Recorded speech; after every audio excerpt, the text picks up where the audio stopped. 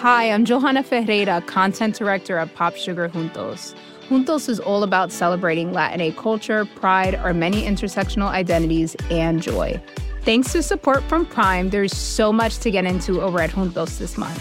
From conversations with the Latinx minds behind our favorite new movies and resurrected TV shows, to thoughtful celebrity commentary and exclusive interviews with some of the biggest Latin music artists today. And it doesn't stop there. Get more of the music, movies, and shopping you love on Prime.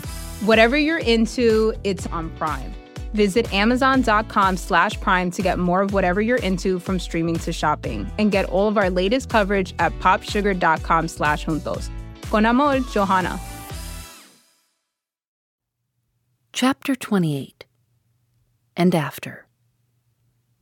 "That was a mighty good toast, Jane," said Mr. Hersheimer, as he and his cousin were being driven back in the Rolls-Royce to the Ritz. "The one to the joint venture?" "No, the one to you. There isn't another girl in the world who could have carried it through as you did. You were just wonderful." Jane shook her head. "I don't feel wonderful. At heart, I'm just tired and lonesome and longing for my own country." "That brings me to something I wanted to say. I heard the ambassador telling you his wife hoped you would come to them at the embassy right away. That's good enough, but I've got another plan. Jane, I want you to marry me. Don't get scared and say no at once. You can't love me right away. Of course, that's impossible. But I've loved you from the very moment I set eyes on your photo. And now I've seen you, I'm simply crazy about you. If you'll only marry me, I won't worry you any. You shall take your own time. Maybe you'll never come to love me, and if that's the case, I'll manage to set you free. But I want the right to look after you and take care of you." "That's what I want," said the girl wistfully. "Someone who'll be good to me. Oh, you don't know how lonesome I feel." "Sure thing I do. Then I guess that's all fixed up, and I'll see the Archbishop about a special license tomorrow morning." "Oh, Julius." "Well, I don't want to hustle you any, Jane, but there's no sense in waiting about. Don't be scared. I shan't expect you to love me all at once." But a small hand was slipped into his. "I love you now, Julius," said Jane Finn.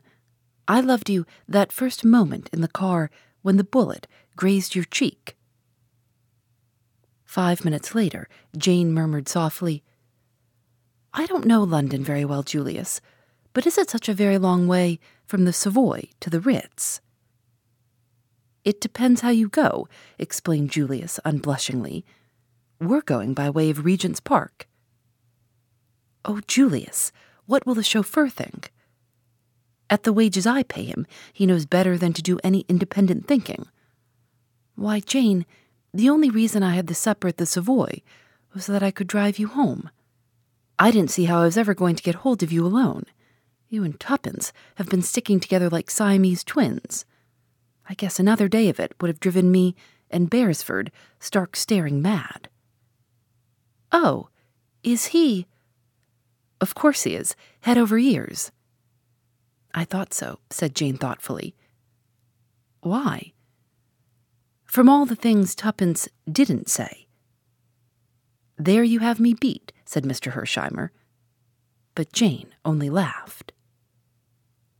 In the meantime, the young adventurers were sitting bolt upright, very stiff and ill at ease, in a taxi which, with a singular lack of originality, was also returning to the Ritz via Regent's Park. A terrible constraint seemed to have settled down between them. Without quite knowing what had happened, everything seemed changed. They were tongue-tied, paralyzed. All the old camaraderie was gone. Tuppence could think of nothing to say. Tommy was equally affected. They sat very straight and forbore to look at each other. At last, Tuppence made a desperate effort. "Rather fun, wasn't it?" "Rather." Another silence. "I like Julius," essayed Tuppence again. Tommy was suddenly galvanized into life. "You're not going to marry him, do you hear?" he said dictatorially. I forbid it." "Oh," said Tuppence meekly. "Absolutely. You understand? He doesn't want to marry me. He really only asked me out of kindness." "That's not very likely," scoffed Tommy. "It's quite true. He's head over ears in love with Jane. I expect he's proposing to her now." "She'll do for him very nicely," said Tommy condescendingly. "Don't you think she's the most lovely creature you've ever seen?" "Oh, I dare say." "But I suppose you prefer Stirlingworth," said Tuppence demurely. Oh, dash it all, Tuppence, you know." "I like your uncle, Tommy," said Tuppence, hastily creating a diversion. "By the way, what are you going to do? Accept Mr. Carter's offer of a government job, or accept Julius's invitation and take a rich post in America on his ranch?" "I shall stick to the old ship, I think, though it's awfully good of Hersheimer, but I feel you'd be more at home in London." "I don't see where I come in." "I do," said Tommy positively. Tuppence stole a glance at him sideways. "There's the money, too," she observed thoughtfully. "What money?" "We're going to get a check each. Mr. Carter told me so." "Did you ask how much?" inquired Tommy sarcastically. "Yes," said Tuppence triumphantly, "but I shan't tell you." "Tuppence, you are the limit." "It has been fun, hasn't it, Tommy? I do hope we shall have lots more adventures." "You're insatiable, Tuppence. I've had quite enough adventures for the present." "Well, shopping is almost as good," said Tuppence dreamily. "Think of buying old furniture and bright carpets and futurist silk curtains and a polished dining table and a divan with lots of cushions." "Hold hard," said Tommy. "What's all this for?" "Possibly a house, but I think a flat." "Whose flat?" "You think I mind saying it, but I don't in the least. Ours. So there." "You darling," cried Tommy, his arms tightly round her. "I was determined to make you say it. I owe you something for the relentless way you've squashed me wherever I've tried to be sentimental." Tuppence raised her face to his. The taxi proceeded on its course round the north side of Regent's Park. "You haven't really proposed now," pointed out Tuppence. "Not what our grandmothers would call a proposal. But after listening to a rotten one like Julius's, I'm inclined to let you off." "You won't be able to get out of marrying me, so don't you think it." "What fun it will be," responded Tuppence.